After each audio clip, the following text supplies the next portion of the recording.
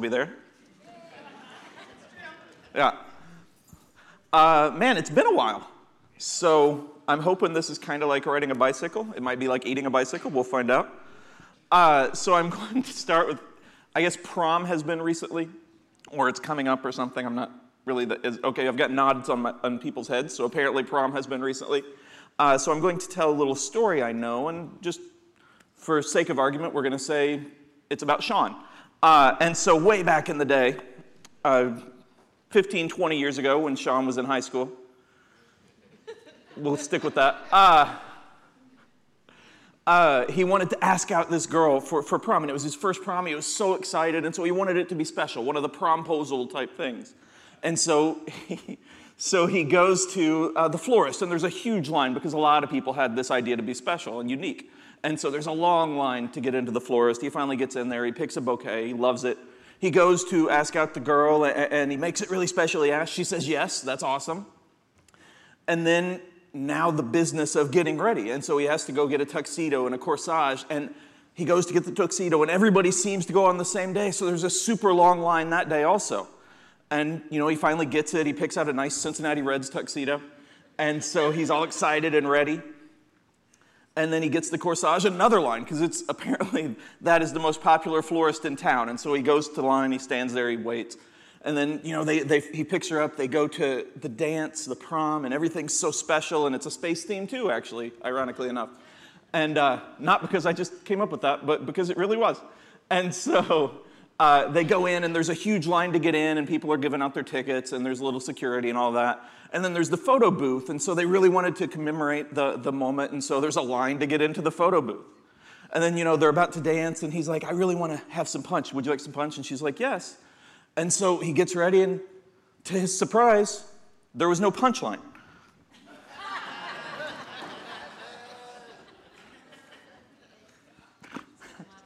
It did. That was the point. Yeah, thank you. Okay, so we are continuing the Alive series.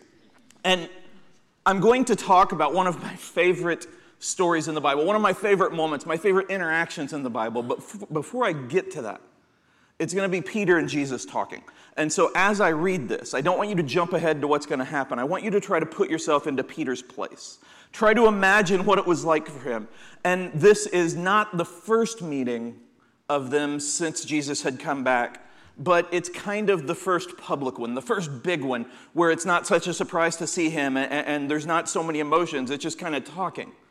And so Peter definitely has on his mind and heart denying Jesus 3 times, basically betraying him. So I want you to put that in your mind and imagine that. Think about that as we go forward. So this is John 21, 15 through 24. After breakfast, Jesus asked Simon Peter, Simon, son of John, do you love me more than these? Yes, Lord, Peter replied. You know I love you. Then feed my lambs, Jesus told him. Jesus repeated the question, Simon, son of John, do you love me? Yes, Lord, Peter said. You know I love you. Then take care of my sheep, Jesus said.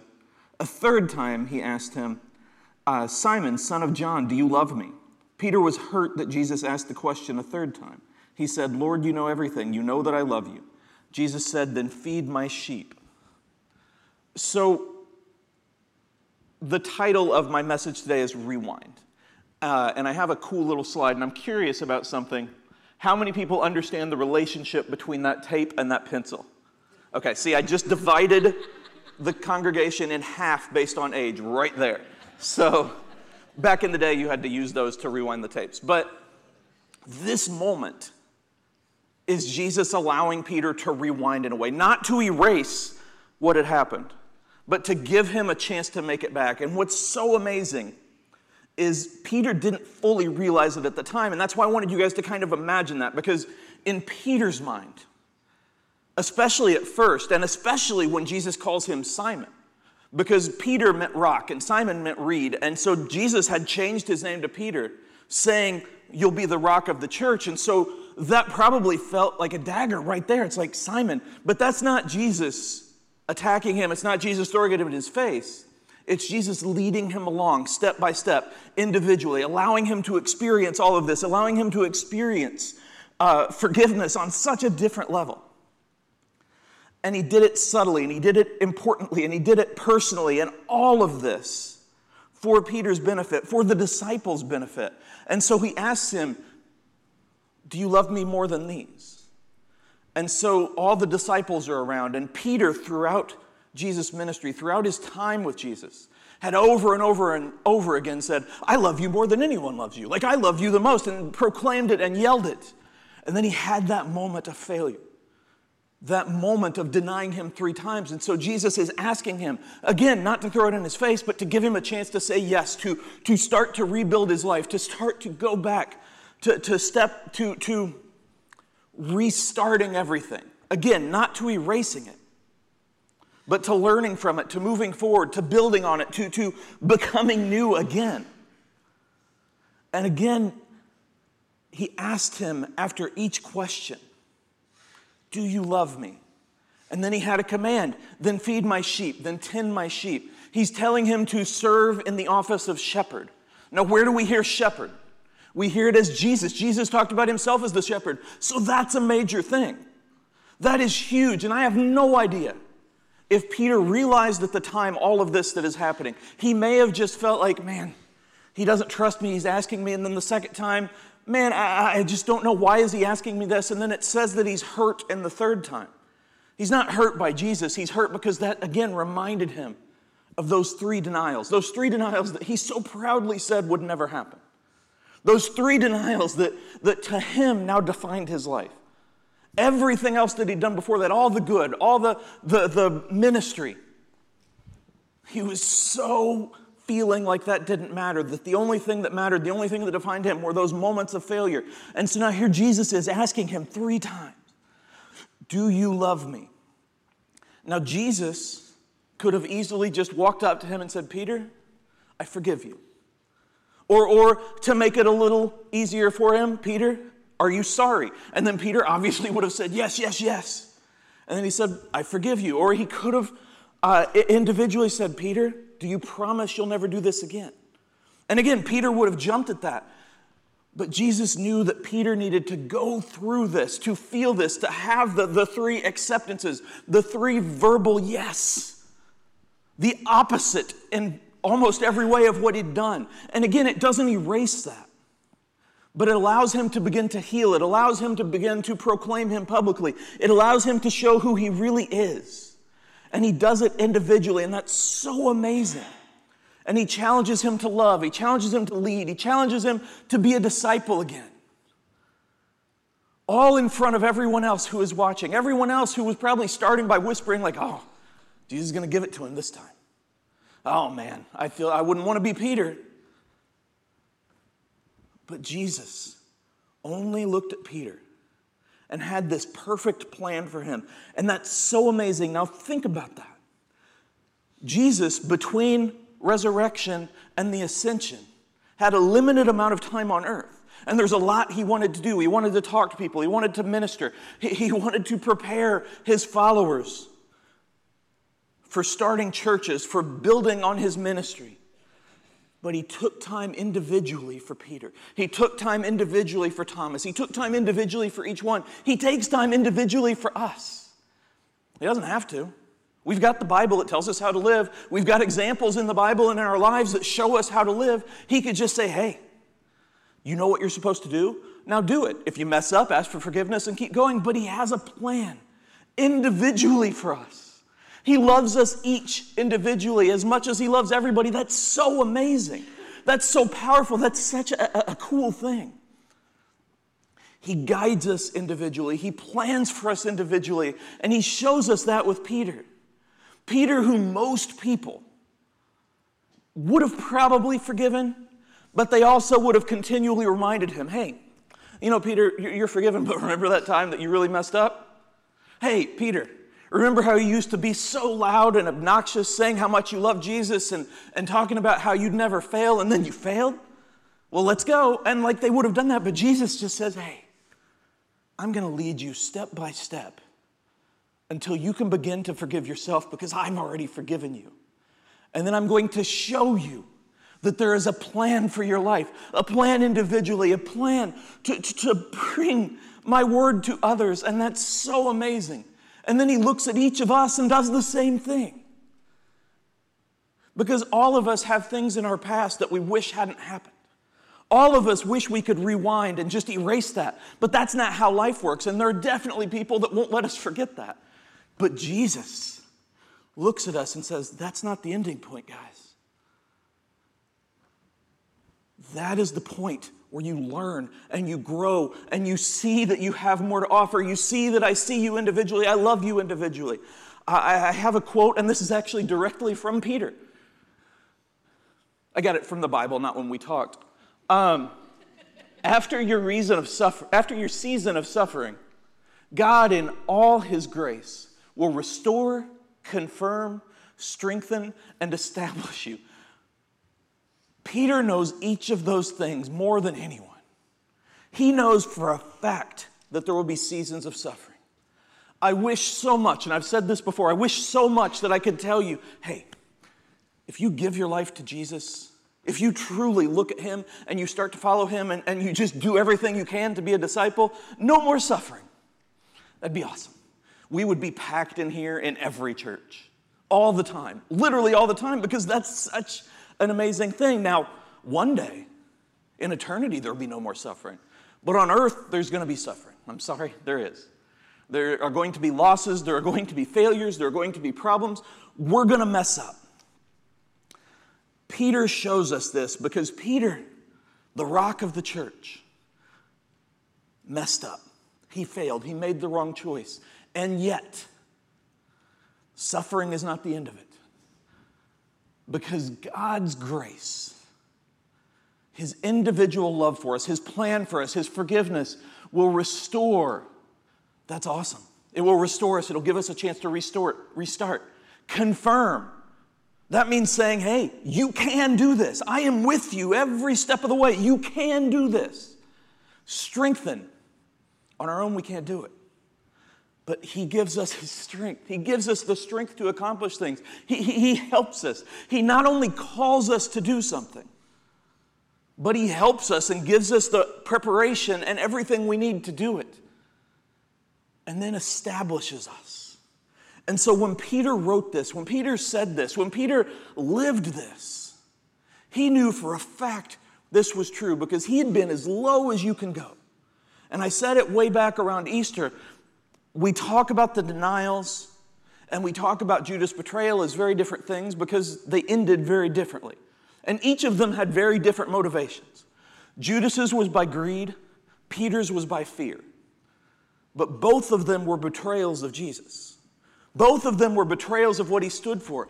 And yet, he looked to Peter and said, hey, you are forgiven. Now comes the hard part. You have to forgive yourself and live that.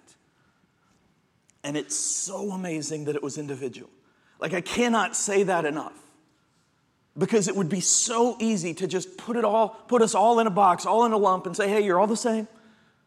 You all just follow him, and then that's good. But he's like, I love you all. And I have a plan for each of you. Now let's go to the next verse. Verse 18. I tell you the truth. When you were young, you were able to do as you liked. You dressed yourself and went wherever you wanted to go. But when you are old, you will stretch out your hands, and others will dress you and take you where you don't want to go. Jesus said this to let him know by what kind of death he would glorify God. Then Jesus told him, follow me. My great-grandmother did not necessarily follow the part of that where when you're young, you can dress yourself and go wherever you want to go.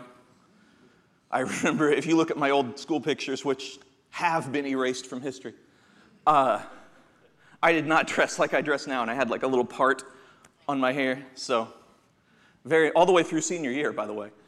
But again, erased for history. But what is so amazing, before I talk more about this passage, is again, this was individual. Because he looks to Peter, and Peter is probably still reeling from what had just happened. And I don't know if he got it then, or if over time he kind of looked back and was like, oh, I see what he was doing. Because it's such a hard thing, and sometimes we really get things right away, and sometimes we basically have to walk into a wall 3 times before we understand it. And so with Peter, He's probably still thinking about that and still wondering and still like, what can I do? How can I do better? And Jesus immediately starts treating him like a disciple again. Jesus doesn't say, okay, now,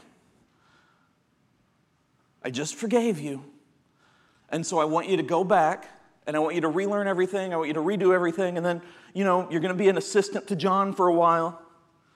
And then over time, he immediately starts treating him like a disciple again. He's like, hey, follow me, let's go.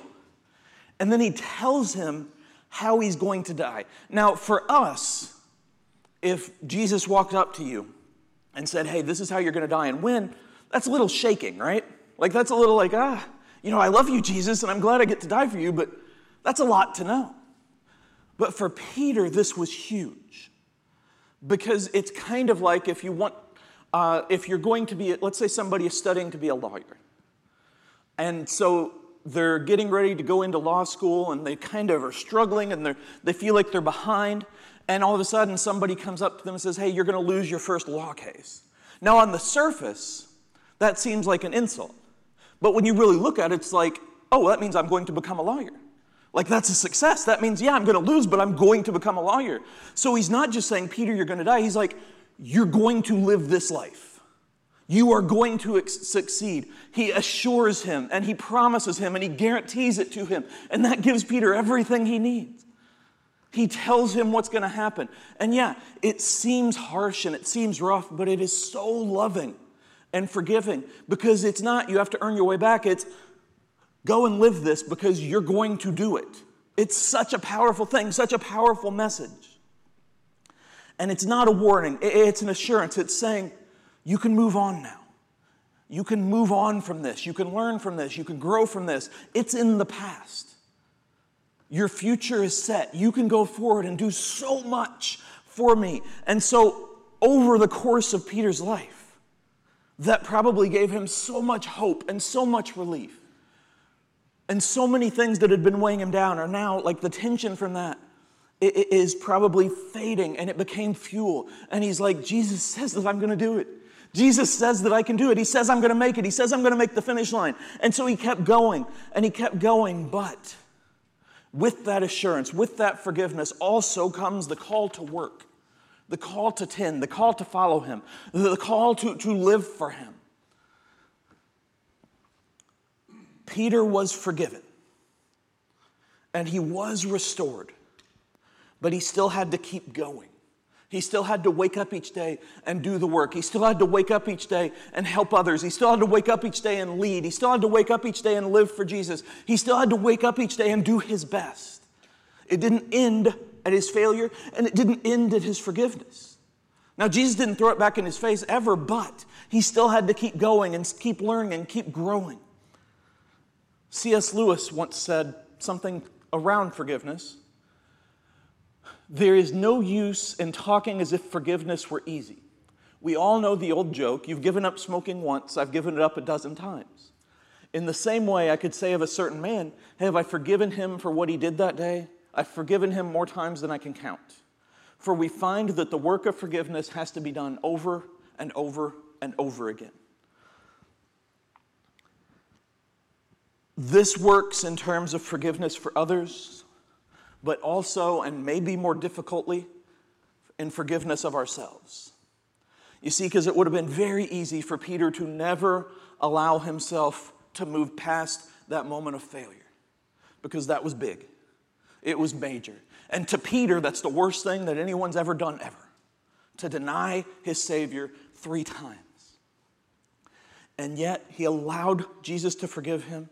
And then he eventually forgave himself and kept moving, but it took work. And there were probably times where he was preaching to a new church or talking to a potential believer, and they're like, hey, weren't you the guy that said you didn't even know him? What do you know? And it probably got thrown in his face, just like it probably got thrown in Paul's face, just like it probably got thrown in Thomas's face, just like you can go through the line of every Christian ever who has ever messed up, which, spoiler alert, is all of us.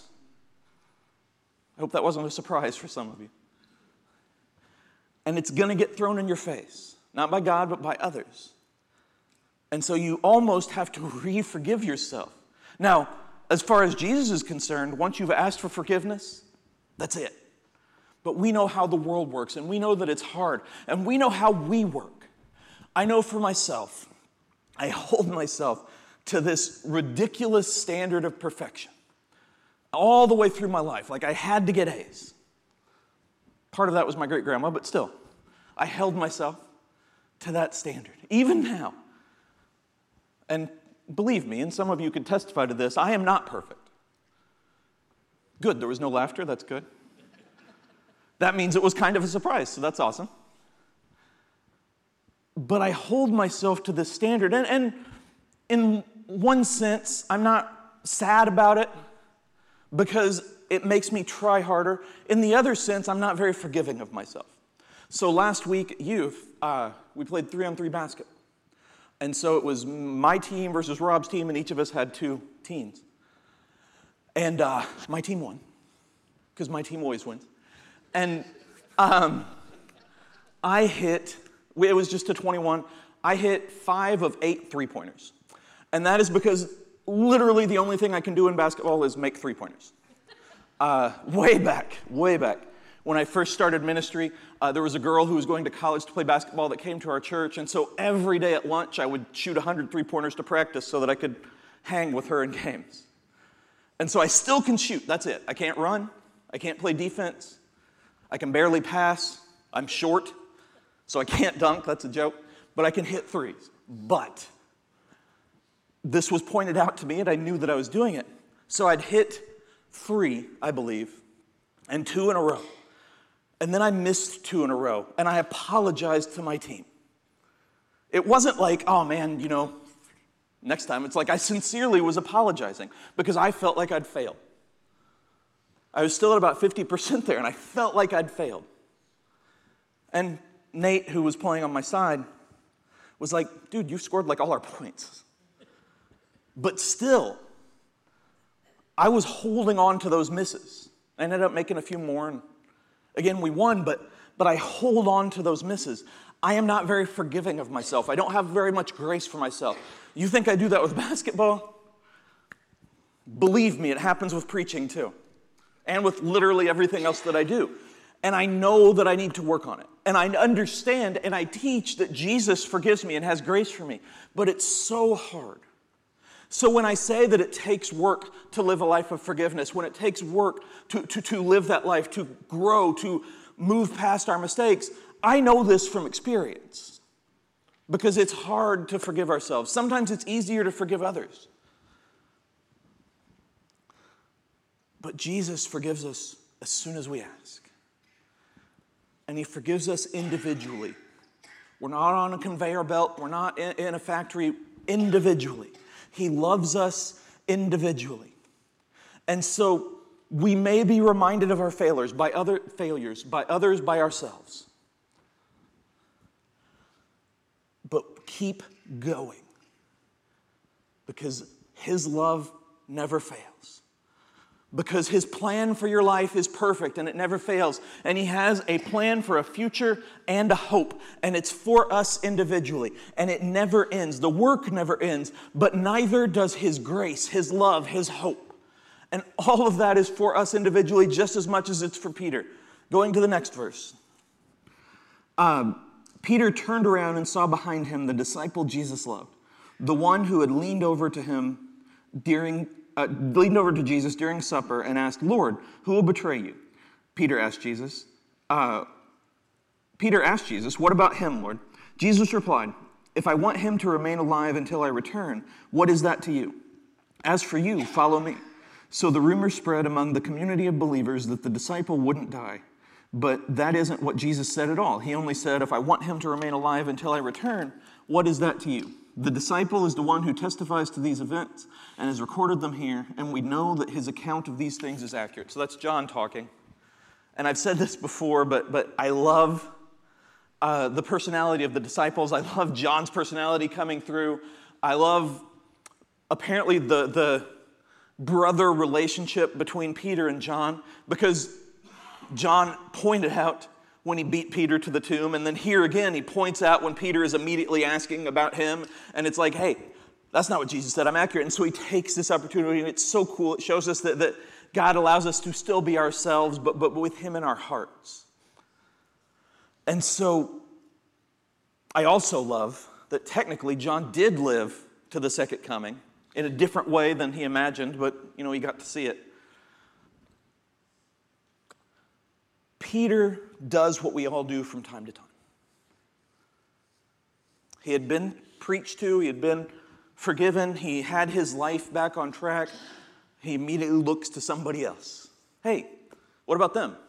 Hey, I did this, what about them? What's their life going to be? What's their teaching going to be? What's their discipleship? How come their life is different? We all do that from time to time. I do this. Why do they do that? This happened to me. How come that didn't happen to them? How come they didn't get this punishment? How come, you pulled me over when that car is going twice as fast? Not from personal experience. A little bit from personal experience. But Jesus reminded him and us that the individual plan he has for each of our lives isn't just for our benefit. It's not just, hey, for you, I have an individual plan, but then you get to decide what everybody else does. It's for everyone to have the individual plan, everyone to have the individual relationship, everyone to have the chance to live for him, to have that personal relationship. And it's such a powerful challenge to Peter, to us. Decide for yourself. Don't decide based on what happens to somebody else or what doesn't happen to somebody else. Decide for yourself. Live your life. This does not mean don't care. It doesn't mean don't advise. It doesn't mean don't be aware of others. We're supposed to help our fellow believers. It means you look at your life and you live your life. And you set the example. You build that life. You teach. You be like Jesus. You show people who you can be with him. One more quote. Comparison doesn't focus on what God has for me. It focuses on keeping up with others. Often we like to have our cake and eat it too. It took me a while to understand that phrase. But basically that means, if you don't know, and I assume everybody knows, it means we want to have that piece of cake, that last piece of cake. We want to eat it, but we want it to still be there. And so we want people to let us live for Jesus in our way, to follow him, to teach, to not have others constantly on our case. But then we also want to be able to do whatever we want to them and to criticize them and to, be able to tell them how they should be doing it. Now again, this does not mean don't offer advice. It doesn't mean don't be aware. It doesn't mean don't pray. It means that we are all called to follow him. And we have to trust that the individual plan he has for our lives is perfect because it is. And we have to trust that the forgiveness he offers us, he also offers to others because he does. And we have to have that same grace and understanding and love. And we have to grow and we have to show people and we have to live out that life. Again, be aware and care and love and help and feed and tend. But follow your path, not theirs. Don't worry about the rewards or the punishments that somebody else gets. We have to live our lives as disciples. We all follow the same word. We all follow the same Lord. We all know the call. We all know the commandments. We all know who he is. It's kind of like if in football, the quarterback, and we'll just say Burrow because you guys like that. And so let's say Joe Burrow, he's a pretty good quarterback. Let's say that they're getting ready to play the Steelers. And he's like, man, I don't really like how much press the receiver's getting, so I'm going to throw it and then I'm going to run out and catch it. That's not going to work very well for him. Even if he's fast enough to catch it, he's going to get clobbered, to take a technical term. And if he's so worried about how the receiver is prepping and he doesn't prep himself, if he's so worried about the relationship between the coach and the receiver that he doesn't build that relationship, then he's no longer a good quarterback. He's basically Ryan Tannehill. I'm a Titans fan. I'm allowed to say that.